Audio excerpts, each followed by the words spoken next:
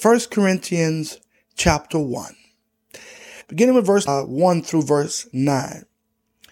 Paul, called to be an apostle of Jesus Christ through the will of God, and Sosthenes our brother, unto the church of God, which is at Corinth, to them that are sanctified in Christ Jesus, called to be saints, with all that in every place call upon the name of Jesus Christ our Lord, be theirs and ours. Grace be unto you and peace from God our Father and from the Lord Jesus Christ. I thank my God always on your behalf for the grace of God which is given you by Jesus Christ, that in everything ye are enriched by him in all utterance and in all knowledge, even as the testimony of Christ was confirmed in you, so that ye come behind in no gift, waiting for the coming of our Lord Jesus Christ, who shall also confirm you unto the end, that ye may be blameless in the day of our Lord Jesus Christ.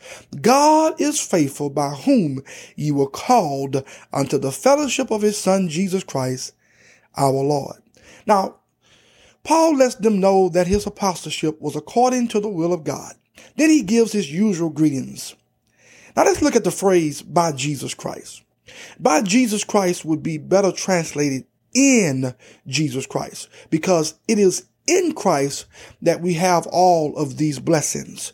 Ephesians chapter 1 and verse 3 shows that we are blessed with all spiritual blessings in heavenly places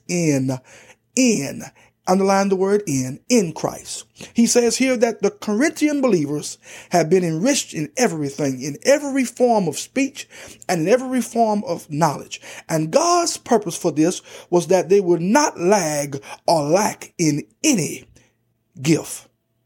Then he tells them to utilize the gifts until the return of Jesus Christ. Then he tells us that God is faithful. Aren't you glad about that? God is faithful to keep us blameless, which is a life that is above reproach. He will never, ever let us down. Oh, I'm glad about that.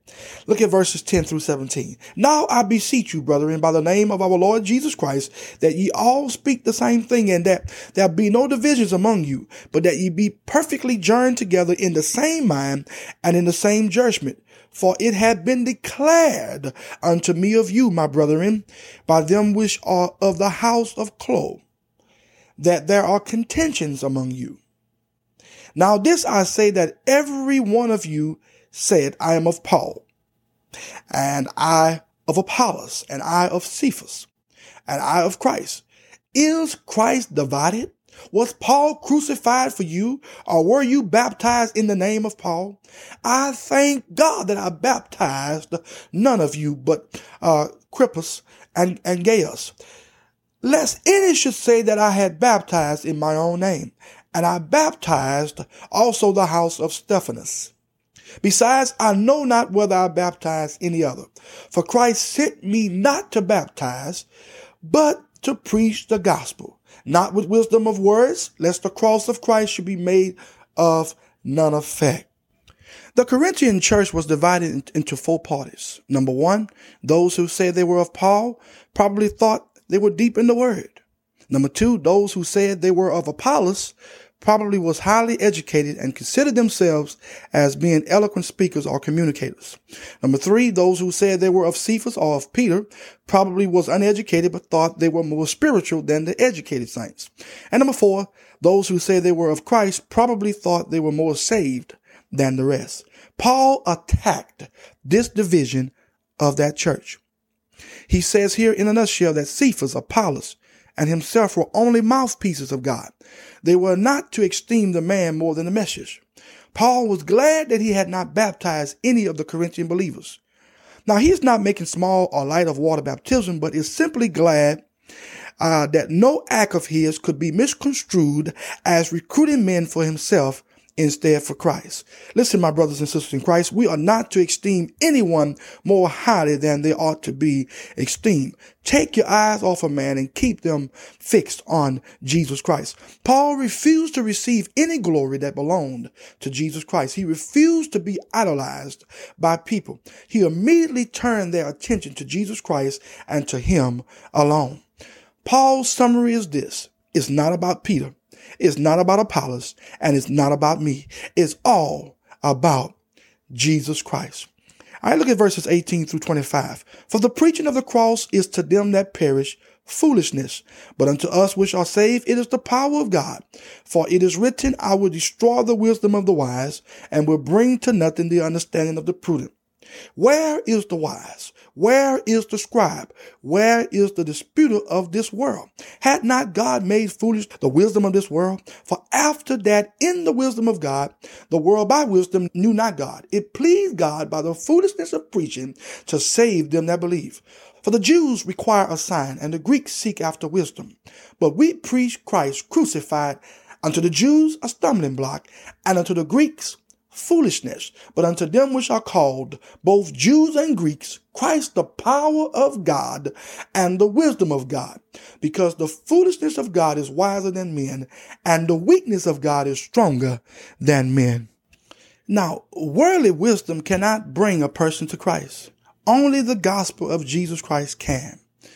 The Jews was looking for a mighty warrior to deliver them from under the rule of the Romans. Instead, Jesus came humbled as a lamb. They did not recognize, nor did they believe that he was the Messiah. And because of this, the gospel was a stumbling block to them. It was foolishness to the Greeks because it didn't match their philosophy.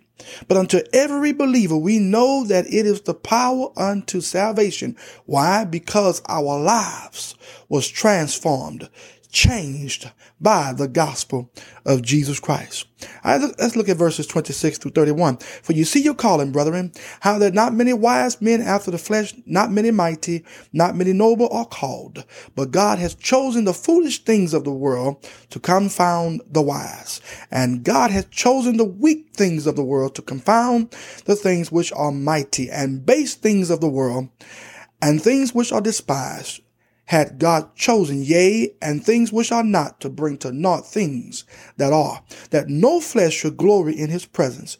But of him are ye in Christ Jesus, who of God is made unto us wisdom and righteousness and sanctification and redemption, that according as it is written, he that glorieth, let him glory in the Lord. Now we see here that God majors in average people. And he does it that no one can glory in self, that no flesh can glory in his presence. Paul then lists 4 things that Jesus Christ is to us. Are you ready for it? Number 1, he is our wisdom. Number 2, he is our righteousness. Number 3, he is our sanctification. And number 4, he is our redeemer. All glory belongs to him.